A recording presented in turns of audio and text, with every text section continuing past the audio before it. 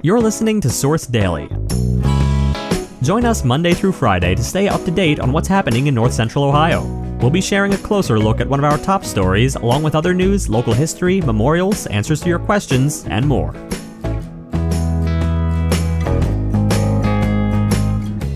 Today, a conversation with Miss Ohio, who sat down with us during her visit to Mansfield earlier this week.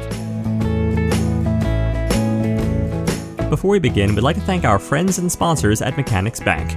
Whether you're looking for a mortgage, a home equity loan, investment services, or just a great local bank, stop by and see us. Head over to mymechanics.com to learn more and find a location that's convenient for you. Now our feature story. Miss Ohio, Elizabeth Neese, was among the top 10 semifinalists in the Miss America 2023 competition, which took place in December. It was the first time since 2014 the Miss Ohio program had a top 10 semifinalist. Earlier this week, the 19-year-old Neese, a Cincinnati native, visited Mansfield. It was here where she earned her Miss Ohio crown in June 2022. Neese stopped at Richland Source and sat down with city editor Carl Hunnell to give us an update on her experiences at the Miss America event in Connecticut. Welcome back to Mansfield. Talk to me about your experience at Miss America. Well, I'm glad you asked because it was one of those experiences that I'm going to look back on for years and years and years. It was such an honor to represent Ohio and to be on that stage with so many other incredible women. I walked away from that competition with so much experience, confidence in myself, and also a best friend in every state. Well, tell me what was the most fun moment? So we stayed at the Mohegan Sun in Connecticut, an incredible resort. And they had pretty good food. But the funnest part about that, I would say, is getting the food. They had a cute little buffet, different type of meal every time. It was really good. Mm-hmm. But you'd grab that, and then you go sit with someone new every time. And you really get to know, Miss West Virginia or Miss Connecticut and all these women who have such incredible stories about how they got there. Talking about not only being a state title holder, which we all have in common. So that is really special. But also what it took to get there and where they want to go. That was probably the coolest moment. But also, every time before we would compete, Miss New Jersey would get us all in a circle, and we do the pump it up. You've got to pump it up. And we do that all the way until it'd be so loud that everyone in the audience would hear us say, what was that? So that was really cool. What did you find to be the most challenging thing? Definitely keeping up with the pace of things.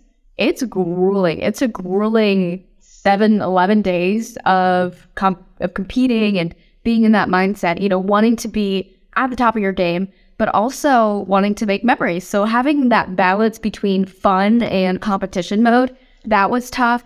And also maintaining your confidence too. Because like I said, these women are so incredible. It's so easy to feel like you just want to curl up within yourself and be like, oh my gosh, I don't belong here. That imposter syndrome was very strong, but it was comforting knowing that every other woman felt the same way. Because everyone is just so accomplished. You can't help but not feel that way. You were one of the younger I was the youngest contestant. Yeah. So talk about how that felt, and did it help? Did it hurt? Did it make a difference overall in your experience? I was the youngest. The eldest must have been 27. So that is a large age gap. And obviously there's a lot of experience there. But I kind of live by the idea that age is not a determiner of your capability at all. So that was really my fuel throughout the week.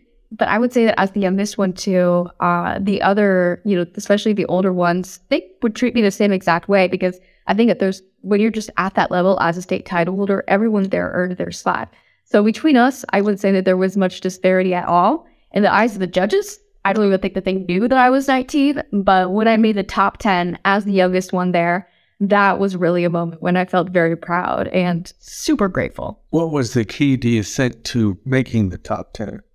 I had fun. I had fun the whole week. I had fun on stage during the competition.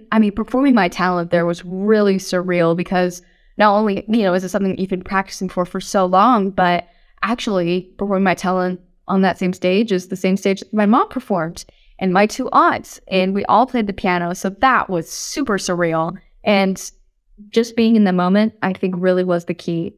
Miss America is someone who can, act on impulse and be dependable and, flexible, but also she's just a real person, and she enjoys the same things and has fun the same ways. And I think that taking in that experience for what it was really was an important part. Remind me again of what your talent was. What do you say? Classical piano. How much pressure did you feel knowing that your mother and your two aunts, were they all in attendance at the... They were. So my entire family came, and so many people from Ohio too, which was really nice. Every time that we would introduce ourselves to, I'm Miss New York or Miss Florida or Miss Ohio.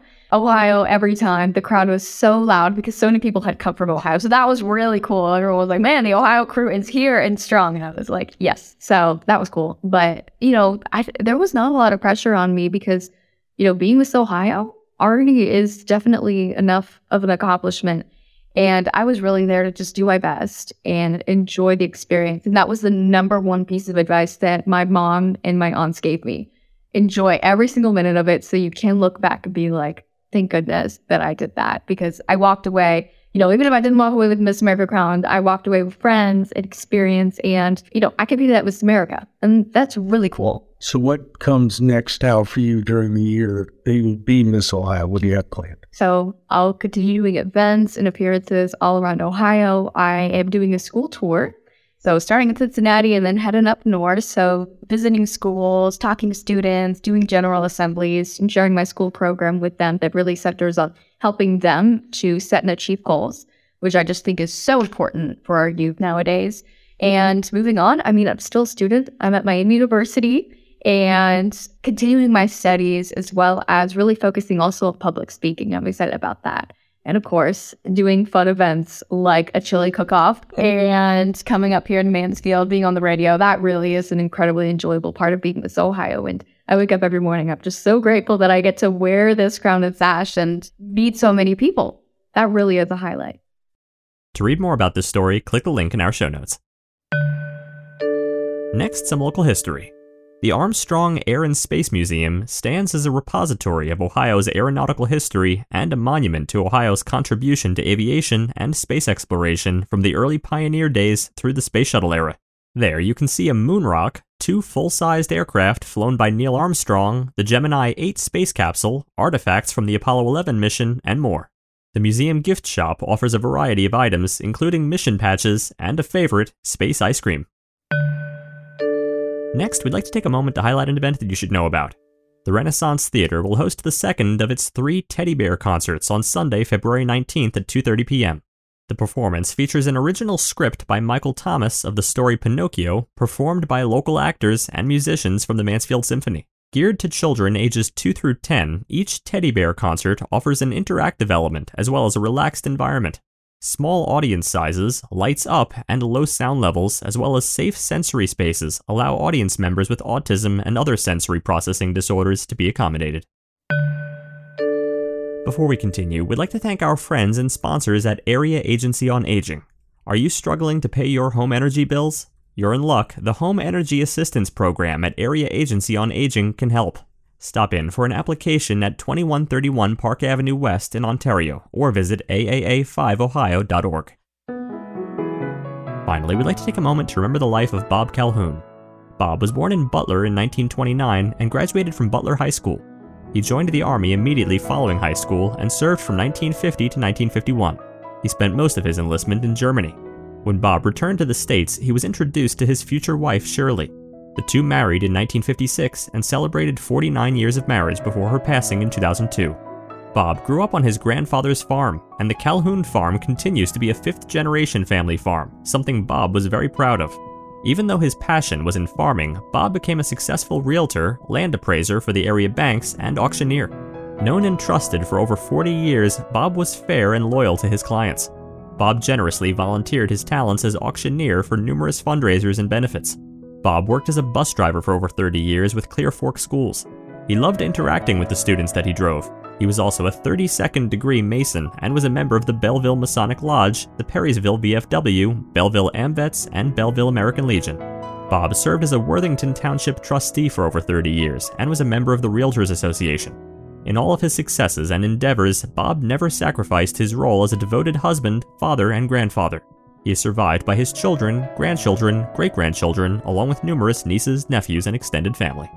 thank you for taking the time today to remember and celebrate Bob's life. You can submit an obituary for free on Richland Source. To learn more, click the link in our show notes or visit richlandsource.com/obituaries/submit.